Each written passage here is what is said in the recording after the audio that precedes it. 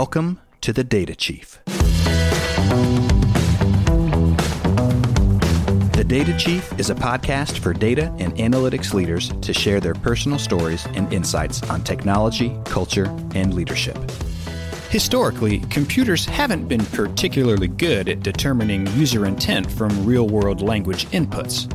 But with the explosive growth of ChatGPT and other natural language processing technologies, AI systems are achieving unprecedented new levels of accuracy in responding to human queries. In this episode, Amit Prakash, co-founder and CTO of ThoughtSpot, shares his thoughts on the evolution of AI and the responsibility needed to make it ready for everyday use.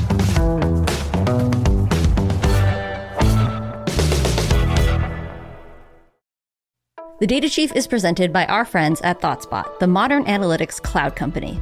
ThoughtSpot makes it easy for anyone to analyze your company's data with search and AI. Business people at companies like Verizon, CVS, Amazon, Afterpay, OpenTable, and T-Mobile use ThoughtSpot to quickly uncover new insights and turn them into action. And you can learn more at thoughtspot.com. Amit, welcome to the opening episode of Season 4 of The Data Chief. Thank you. Long-time listener, first-time caller. I know. So tell everyone where you're joining from today. So I'm joining from my home in Saratoga, California. Okay, a beautiful place, nice wine country, sunny there often. And Amit, normally when we have a guest on The Data Chief, I start by asking a little bit about your background, what you do, but I know that you can be a little humble. So I'm not going to start there. I feel like I have to warm you up with some lightning round questions. And we will come back to some other lightning rounds. So Amit, when you were little, what did you want to be when you grew up? So I wanted to be a scientist. My father was a professor of civil engineering, and kind of growing up, there was always conversations about sort of research and things like that. So, if you had asked me in grade 4 or 5, what do you want to be? I would have said scientist of some sort. Scientist. Well, you kind of are doing some scientific work here. All right. And then it's a Friday night in Saratoga. What's your favorite drink? These days, it's mostly been coffee. My favorite pandemic purchase was espresso machine. And I've been learning to be a barista for the family. Oh, that's nice. But on a Friday night, doesn't that keep you awake? I don't know. Coffee used to be my evening drink, and now I've given it up. So not much left there, I guess. Okay. I also understand in the pandemic, you took up some serious bike riding. So what would be one of your favorite trails or places to bike ride? Actually, there's a beautiful trail here in Saratoga that I try to do at least 4 or 5 times a week that goes up to Villa Montalvo, and it's just 10 miles loop from my home. So I love that. Some of us at work did a bike ride to Mount Hamilton, which was like a grueling 38-mile bike ride with 5,000 feet elevation. And that was the most that I've ever done. So I was very proud of that. That is impressive. And even I did not realize you do this 5 times a week. And even I'm picturing Saratoga is not flat. It's very hilly. So that is quite a workout. Yeah. It's a good 40, 50-minute workout for me. Yeah. Wow. Okay. I want to say maybe I should try that next time I'm in the Bay Area, but I know I won't be able to do it. So forget it. So let's get back to something that I know I can do. Tell us a little bit about your role as the CTO and take us back in time. What was the problem that you were trying to solve when you first co-founded ThoughtSpot? Yeah. So me and Ajit started talking about this problem back in 2012.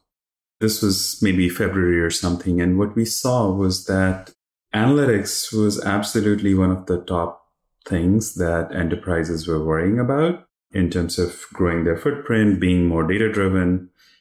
And the tools had improved, but they left a lot to be desired. When we talked to a lot of different business users, what we realized was that when they have a question from their data that is not already being answered by one of the reports or dashboards, it was taking them anywhere from a week to a month, and in some cases even 6 months to get back the answer. And I was coming from Google, where we had so much data and we were so used to kind of making data-driven decisions every day, where you have an intuition and you go and ask the question and get back the answer immediately and move on. And I feel like all the progress that happened in Google, both in search and ads during sort of the years that I was there and preceding years, a lot of the secret sauce was just being able to move fast in a data-driven fashion. And so we saw a lot of potential in making it possible for any enterprise to be able to just ask a question of their data, get an answer, and move on without having to wait for someone else to build a report or a dashboard for you. And so that was the original vision. Obviously, easier said than done. And so we started exploring different solutions. And after a lot of iterations, we converged on this sort of Google-like interface where you could just go and ask the question, and we would interpret the question, turn that into SQL, and then bring back a data visualization. That was kind of the starting point aha moment for the company. Obviously, from then on, it has evolved a lot into a much bigger product that does a lot more than that. For sure. And that's so on the Data Chief podcast, we don't often, even though ThoughtSpot sponsors the podcast, we don't often speak about the product and the technology.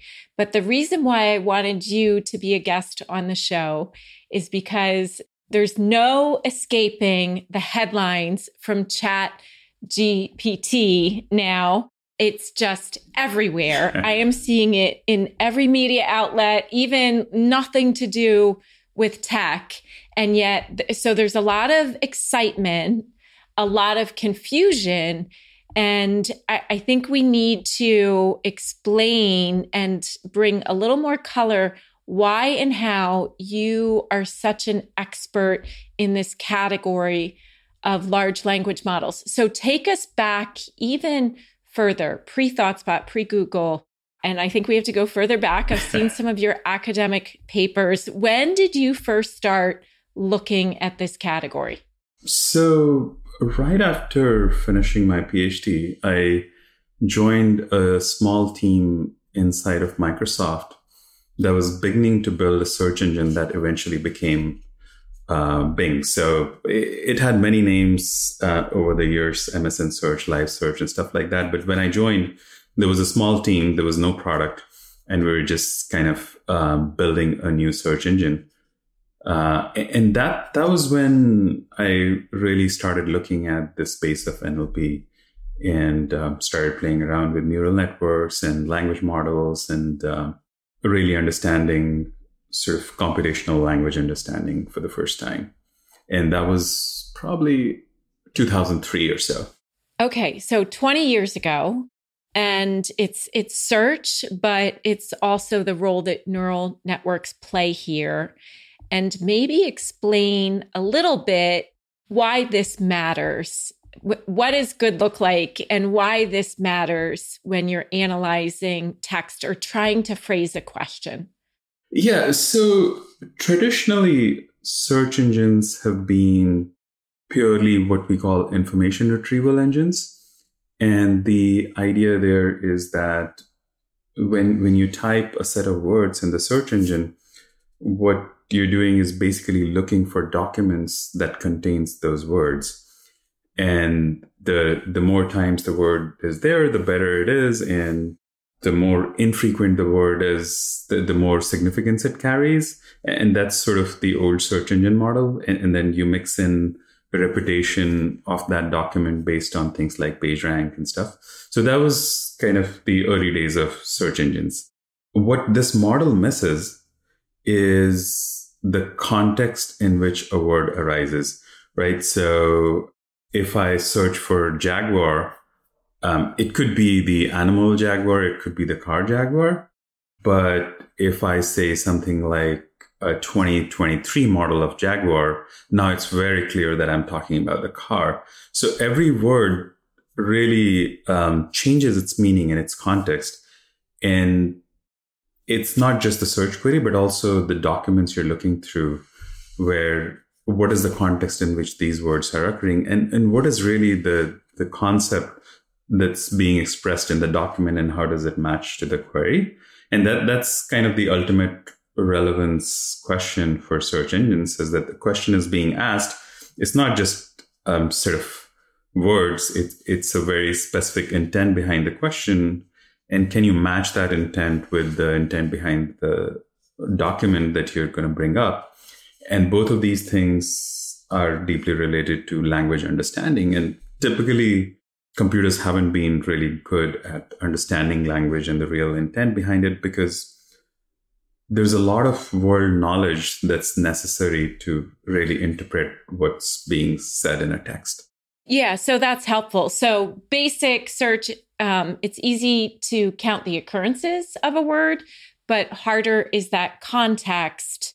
Do I really mean a car, or do I really mean an animal? And so that is having to look at how the sentence was structured, where these things even maybe appeared.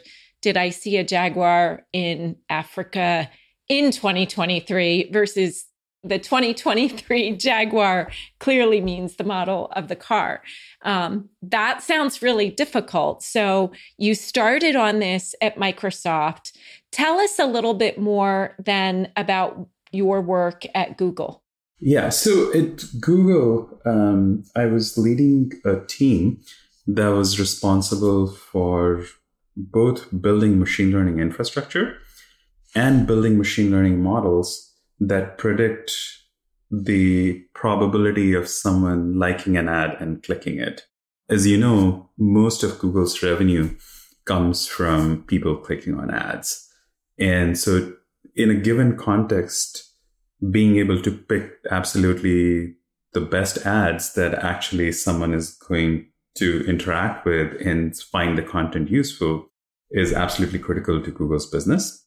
And so our job was to predict as accurately as possible when somebody is going to click on an ad, and what is the probability that somebody is going to click on an ad. And based on that, the entire auction process runs and ads get selected.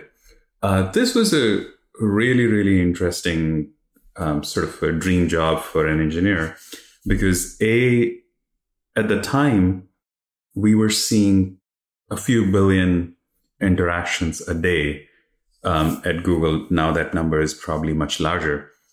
And so you had a really large amount of training data coming in a really large space of different advertisers, different publishers, different queries. The accuracy really mattered. So if you improved the accuracy of these models by a couple of %, you had the potential to increase entire Google's revenue by a couple of %, and vice versa. And nobody else was training machine learning models at this scale, or even like 1/10 or 100th the scale at which this thing was being done. So a lot of my work was building sort of powerful distributed systems that could run learning algorithms super fast and train lots of different models. And the other part of the work was essentially building hypotheses around how can a piece of data give me more information about whether somebody will actually like this ad or not. So an example could be that there's certain topics that have affinity to each other. So like one example used to be that people who are checking sports scores on internet are more likely to click on beer ads, or for some reason, the lore was that people who read Economic Times tend to click on Volvo ads for some reason. So you could go and sort of build these kinds of topic correlations and add that as a feature into the model. And lo and behold, the accuracy of the model goes up. Although I should say that like it was only like 1 in 5 or 1 in 10 of the intuition that you would have and you go test it would turn out to be true. So a lot of it was generating hypothesis, testing it, and then seeing if it actually improves the model accuracy.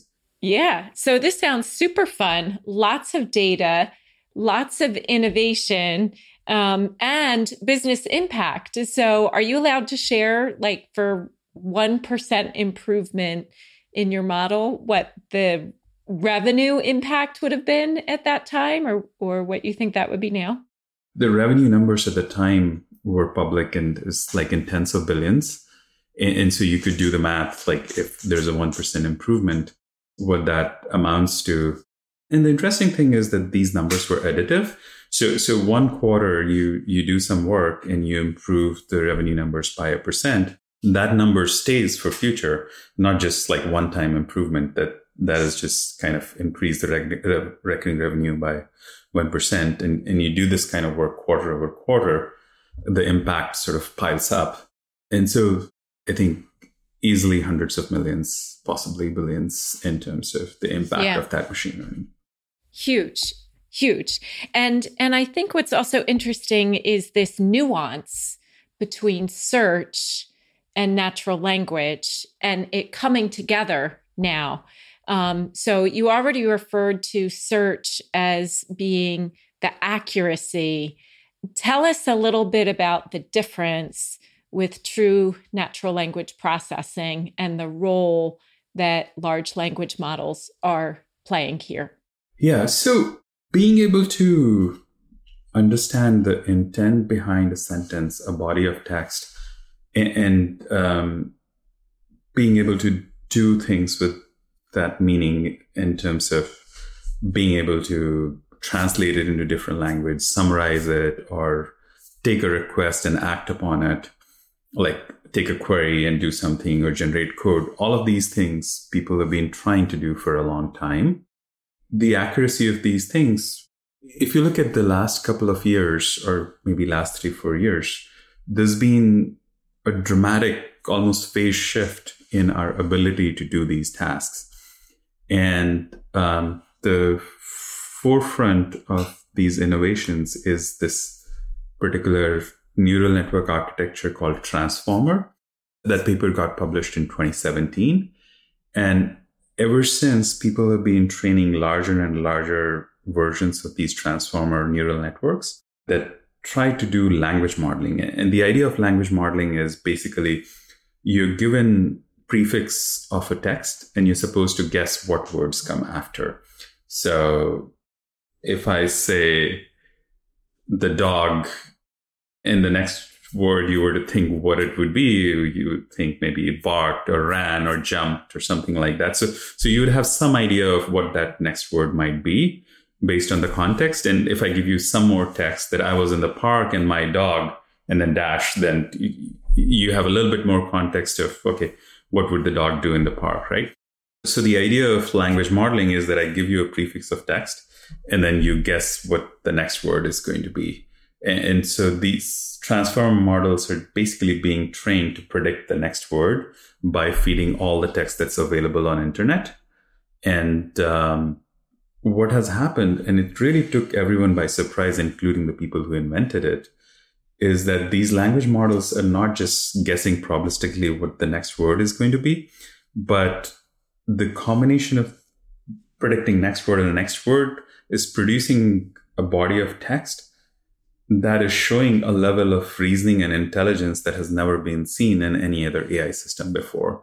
And using these things, you can do much better translation, much better summarization, much better question answering than ever before. And it's just the level of accuracy that you see is a step change from where it was before. Yeah. So you said it's caught people by surprise. And I go back to, I think it was October, correct me if I'm wrong, where you were presenting on NLP at a visualization conference. Yeah. Was anyone even really excited or talking about ChatGPT there? This was a group of researchers. And so people knew about it and everyone was tinkering around. But that sense of excitement that you see today and sort of this idea being completely exploded in the public sphere, that certainly wasn't there at all. So for a lot of people, the specific problem in this application was kind of new. There was few people playing around with GPT in doing natural language generation. But yeah, it was absolutely a niche back in August or October whenever I gave that talk. And it wasn't something that a lot of people were thinking about. Yeah. So what changed? What's made it explode? Is it the cloud computing with Microsoft backing, unlimited access to Azure? Or is it what else? Why now? What's made it explode now? GPT is a family of models. When GPT-1 came out, it was certainly interesting, but it wasn't nearly as smart. When GPT-2 came out, it got a lot of people excited, but still mostly among the people who track these kinds of technologies. And then GPT-3 came out with a much better, much more sophisticated model. The problem with these models was that they were essentially language models in the sense that they were just trained to predict the next word. And as you scale them, they get more and more intelligent about reasoning, but they're also not very sophisticated in terms of producing, always giving meaningful results. So that it can give you answers that could be insensitive or just downright unethical, because it's learning from all the text that exists on the internet. And as you know, there's a lot of hate speech out there. And so people were not that excited about it. And one of the interesting things that OpenAI did was they fine-tuned this model to learn from human feedback. So there's an army of people that they have deployed who look at the responses produced by these models and then say, okay, these are probabilistic responses. So if you ask them 4 times, the model will produce 4 different responses. And they'll say, okay, this 4th one was actually better than the first one because the first one had hate speech or something like that. Or they might even give their own response saying like the question to this response should have been something like this, not what you produced. And then what they did was that they took these preferences and based on that, they trained another model that will predict how a human would respond in terms of their preference to an output from GPT. And then using that model, now they produced a lot of training data for GPT to be fine-tuned, because the problem was that you could get textual data in petabytes from internet, but you couldn't get label data in petabytes from internet. So they scaled human feedback by training another model and then using that model as the teacher for this model. And so that improved the quality of the responses substantially. And then the next thing that they did, which was actually, if you think about it, is really, really simple, but really impactful. So the older version of these models were put in an interface where you give the prefix and ask the model to generate, and it'll just give you some text. And then if you have another question, then you ask another question and give you some text. So it's not very conversational, it's transactional. And they made it conversational by saying that, like, if you're in a session, whatever question you asked and whatever answer that GPT gives, behind the scenes, they'll put that in the prompt. And so now you could have a conversation, you could ask a question and then ask a follow-up question and so on. And the model will respond as if it knows all of the context. The combination of that UX and that improvement made it really, really accessible for the common public. And the last thing is the investment from Microsoft and the Azure collaboration and things like that, because these models are still very, very big and very expensive to run. And so being able to just put it out there for everyone to play, OpenAI is essentially burning a lot of money, having people just play with it, but it's also feeding their learning and their model. We're like free workers for them. Yeah. It definitely gives them both the mind share of being sort of an early mover, and it gives them a lot of training data. And in exchange, they're essentially footing the bill of the cloud cost of running these models. So we'll see. Yeah, it's almost like a brilliant form of crowdsourcing. Yeah. And we've talked a lot about ChatGPT, but that's not the only game in town. Google's been a little quieter. So maybe tell us a little bit, what are the other large language models that you're tracking or excited about? Yeah, so there are a number of them that are very interesting. So there is Bloom from Hugging Face, which is actually a collaboration of a lot of academicians around the world. And they've trained a model that's similar in size to ChatGPT. And the good thing about Bloom is that the model is out there for anyone to download and run. Obviously, it's not available as a service where you could just go and play with it without having the compute to run the inference. So that's why it's not catching up as much in popularity. But if you want to be able to inspect the weights inside the model or just run the model yourself, that's great. Google has a model that they call Palm, and it's actually 3 times larger in the parameter size than GPT-3. If I were to believe what I hear from my friends at Google, it's actually more sophisticated and is able to do a lot more things than what ChatGPT is doing. But Google hasn't published that model or put that model in a place where everyone could access. I'm hoping that they will soon figure it out, how to release it. They have sort of safety concerns and compute cost concerns and all these things that they need to work out before they can expose it to the world. So they've been taking some baby steps in that direction, but it will be absolutely exciting to see that come out as well. A lot of innovation. And you mentioned the safety concerns. And I want to just at least go back. What's the degree of accuracy for any one of these models, would you say now? So that's a really tricky question because it really depends on the kind of task that you're using it for. So, for example, we at ThoughtSpot care a lot about its code generation capabilities, in particular SQL code generation capabilities, right? So I've been playing around with it, and it varies a lot based on the kind of real world complexity you throw at the model. If you put in like a simple 10-column table with a few rows and ask questions that don't have a lot of ambiguities in them, it's actually doing a fantastic job of taking the question and generating the right SQL for it. Every once in a while it gets it wrong, but I would say it's as good as like 80-90% accurate. Okay. When you bring in sort of more complex data sets that actually exist out there in the real world, that I see sort of customers using it, whether it's their CRM data, whether it's their procurement data or their finance data and things like that.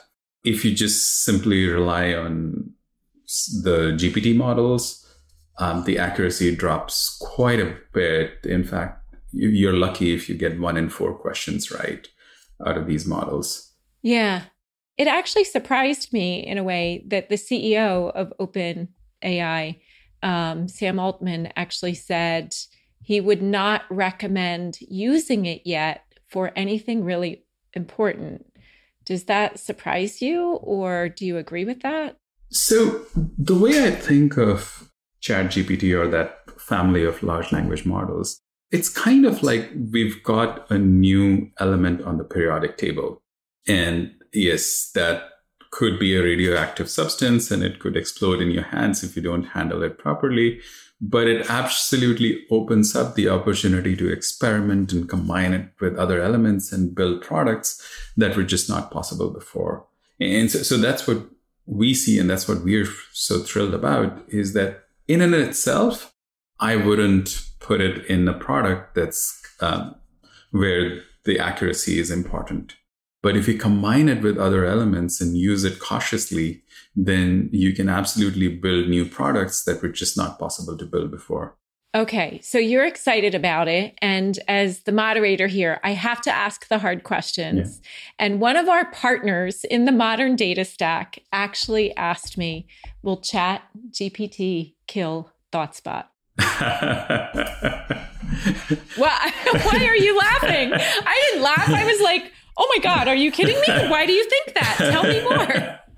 So I can definitely appreciate where that person may be coming from, which is kind of at a distance of 30,000 feet. If you look at it, one of the innovations that's been absolutely sort of the cornerstone for ThoughtSpot is its ability to expose an interface where business users could ask the questions in the language that they would be comfortable in and get answers without having to deal with sort of request queues where somebody is overworked and they're waiting for months or weeks to get the answer.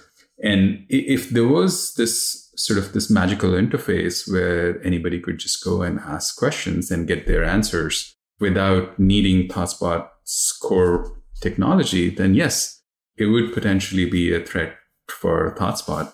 There are a number of other things that we do well, but it would challenge our differentiation in the market. But that's not where the world is. And in particular, one of the things that we've realized working on this for so long is that, number one, trust is so important in the data space. You cannot put a product in front of people that's supposed to answer data questions and it gets it wrong every so often. Yeah, even headline article in the Wall Street Journal, ChatGPT can't even do basic math. Like 2 times 300 is 500. Like I thought that was an easy question. It can fail in surprising ways. And the other thing is that all of this reasoning capabilities that we're seeing in GPT, it wasn't designed into it. It's just something that we discovered almost like a happy accident, that you train a model to predict the next word and the next word. And if you make these models big enough, all of a sudden they start doing reasoning and they start doing math and they start summarizing and things like that, which is absolutely fantastic. But you have to be very cautious about introducing something like that into product. So accuracy is one thing. Then the second thing is that what we do for our customers is we give them sort of the two sides of the coin, where one side is absolute democratization and access, but the other side is governance and control, because no one wants to deploy a tool to their business users where when someone asks a question about revenue, they get sort of one interpretation of revenue and they go to ask somebody else and they get a different interpretation of revenue, or somebody is getting answers to questions from the data they're not supposed to see and things like that, right? So being able to model data correctly, being able to pre-specify how tables are going to be joined for certain class of questions, how certain metrics are going to be interpreted, how security is going to be implemented is absolutely key to do something like this in the enterprise space. And then the third thing is that a lot of the knowledge necessary to be able to answer data questions within the enterprise context is locked inside the enterprise. That GPT was trained on data that was publicly available. It doesn't have access to information. So as we're working with an airline company and they have two metrics. One is called A0, the other one is called D0. A0 is supposed to be average arrival delay for a segment of flight. D0 is supposed to be average departure delay for a segment of flight. And so when they ask the question, what's A0 for DFW? The interpretation for DFW is that it's Dallas-Fort Worth Airport as the arrival airport. But when they ask what's the D0 for DFW, the interpretation for DFW changes to departure airport. Now, this is not a piece of information that you'll find out there on the internet. And so GPT just does not have that information. So it cannot answer those questions. And so our task as product builders is to say, okay, we've got a new element in the periodic table. It can do some interesting things. How do I take those interesting things, integrate that into my product in a safe way, and build a much better experience than before to our customers, but still maintain that safety, that governance, that trust all of that in a way that it's still a product that people get a delight from and don't get a nasty surprise. And in that sense, ChatGPT has not threatened us at all.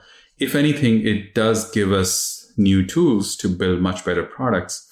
And it's kind of a silly analogy, but I was thinking of this Indiana Jones movie where there was an alien ship sitting out there and there was one crystal skull missing, why it could not take off. And they go through this whole storyline to find the skull and fit it in there. And then the ship takes off. I kind of feel like a lot of the work and the research we're doing in this space, GPT kind of is sort of the one piece of puzzle that fits into this larger puzzle and makes it a lot more complete.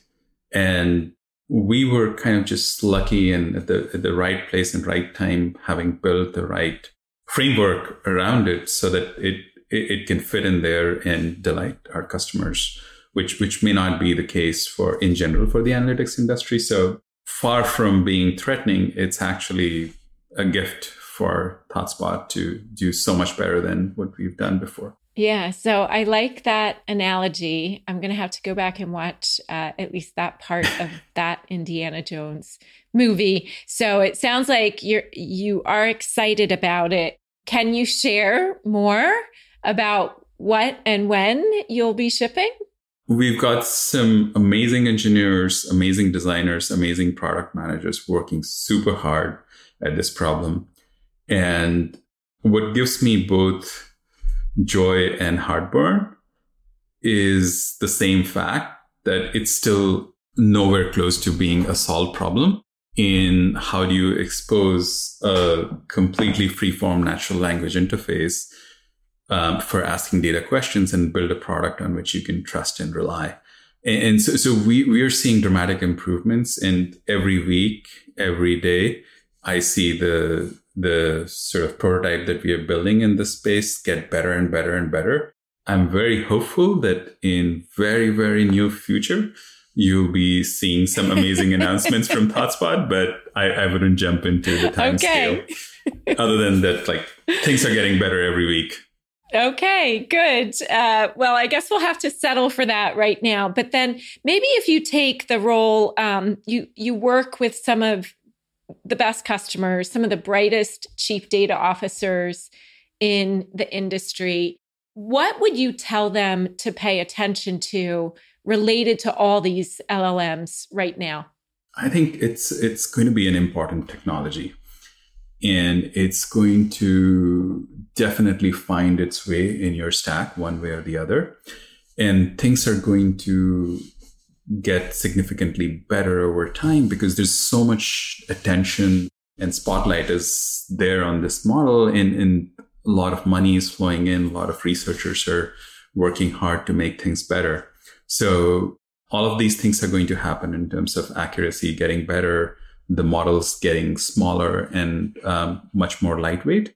In the data space, outside of the work that we are doing in making data more accessible, the most promising application I've seen of these models is kind of in the co-pilot mode, where somebody who knows what they're doing and they can detect an error in what GPT is producing are able to do a lot more by essentially saving time. So that's kind of one space they could look at. The other thing is it's going to be helpful in general in sort of support and reducing operational overload.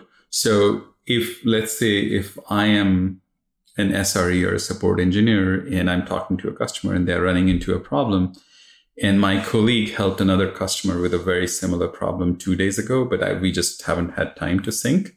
If I can sort of find what they did through an intelligent language model and retrieve that knowledge in an automated fashion, that's super helpful. And I see a lot of sort of savvy chief product officers and chief data officers kind of looking into that sort of stuff.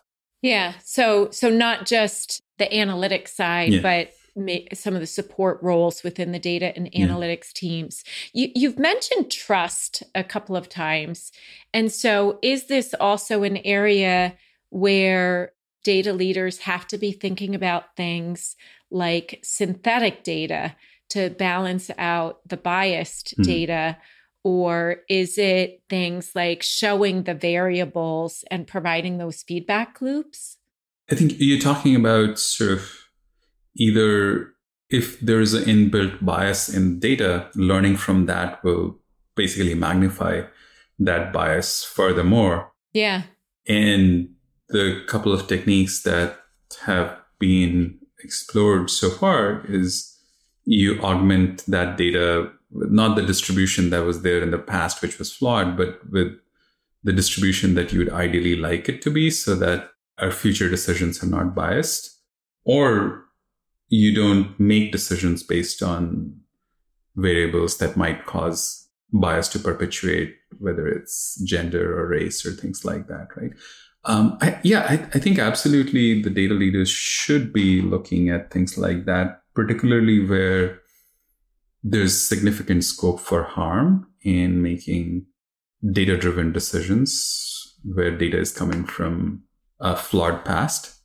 In terms of application of language models, the trust and safety issue comes more from there's so much hate speech there on internet, and we feed that data into these models. And so they learn some of the bad behavior demonstrated by humans. And so people have to figure out how to protect against that. And learning from human feedback was sort of one approach, but I'm sure there's going to be a lot more, much better approaches being developed by AI scientists and AI safety researchers. So do you think that's also a need for more transparency in terms of what data sets were used to train these models, and saying, ignore all these public data sets, but then on the other end of the spectrum, that could be a limitation of free speech as well? Yeah, I think I don't think we should leave these decisions to engineers and scientists. I think as a society, we should. Who should we leave them to? You're building it. You're building it. So who do we need to bring to the table to make sure it's not biased and not biased at scale? Yeah, so this is where I think the policy leaders need to come together with scientists, because the policy leaders don't have the technical understanding. The engineers and the scientists are trying to solve different class of problems for the most part, and may or may not represent the entire society as a whole. So yeah, I think some interesting collaboration is going to be needed in future to do that. Yeah. Yeah. So Amit, so much to think about. And I like the way you've described this as a new element on the periodic table and something for all of us to think about how it changes everything. We'll include some links in the show notes of some articles you've written. We started with some lightweight lightning round questions. I want to come back to a couple.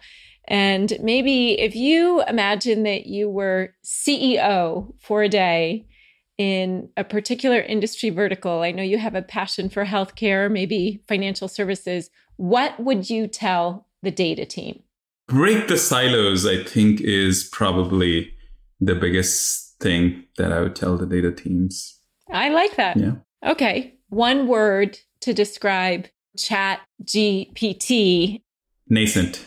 Fill in the blank. 10 years from now, when we look back at this moment and the excitement around ChatGPT, we will say, early days.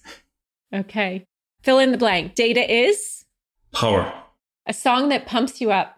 Sweet Child of Mine, Guns N' Roses. Okay. I was going to say, are you going to go for the hardcore, the heavy metal stuff? Yeah. Guns N' Roses. I would not. It just was incongruous. We were in an all hands, and I think you started playing that song. A moment in your career when you realized you needed to make a change. Growing up, I always dreamed of becoming a professor and a scientist. And so the scientist part kind of got evolved over time to engineering. But I wanted to go be a professor in an engineering college and do sort of more fundamental research. And after my PhD, I felt like I needed to spend some time in industry to just learn about practical problems before going back to academia. And so I was still on that path, and I kind of managed for myself best of both worlds, where for a while I was working at Google Pittsburgh right on CMU campus. And I was both working for Google as well as advising PhD students at CMU. And so playing a little bit of role of professor. And maybe after 6 months of doing that, I realized that lifelong I wanted to be a professor, but I don't think I'm going to enjoy that if I became a professor. I was no longer interested in writing research papers and going through the review cycle and all of that. And I was having so much more fun building large scale systems, things that were pushing boundaries of what was done before at Google, that at that point, I realized that I was probably not going to try and pursue becoming a professor. And actually, that was the moment when I said to myself, the next thing I'm going to do is figure out how to start a company and build a new product. It took maybe a couple of years from then on to founding of ThoughtSpot, but that was kind of the germinating moment. Yeah. So even though your title is not professor, I think of you as a really good teacher for many of us within the company.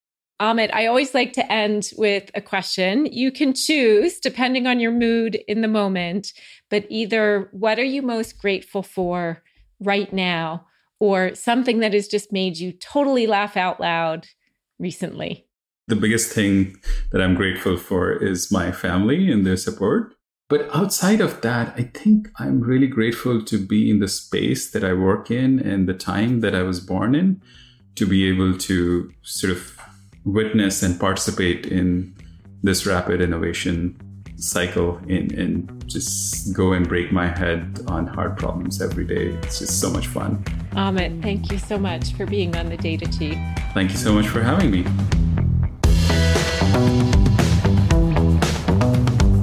Thank you for tuning in to another episode of The Data Chief. To learn more about today's guest, recommend a future guest, or hear more of the show, head over to thedatachief.com. If you have questions for Cindy or comments about the episode, give her a shout by dropping your thoughts on LinkedIn and tagging Cindy Howson.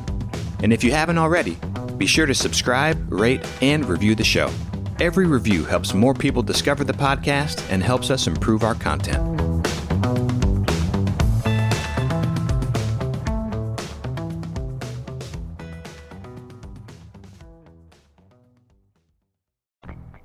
The Data Chief is presented by our friends at ThoughtSpot, the modern analytics cloud company. ThoughtSpot makes it easy for anyone to analyze your company's data with search and AI.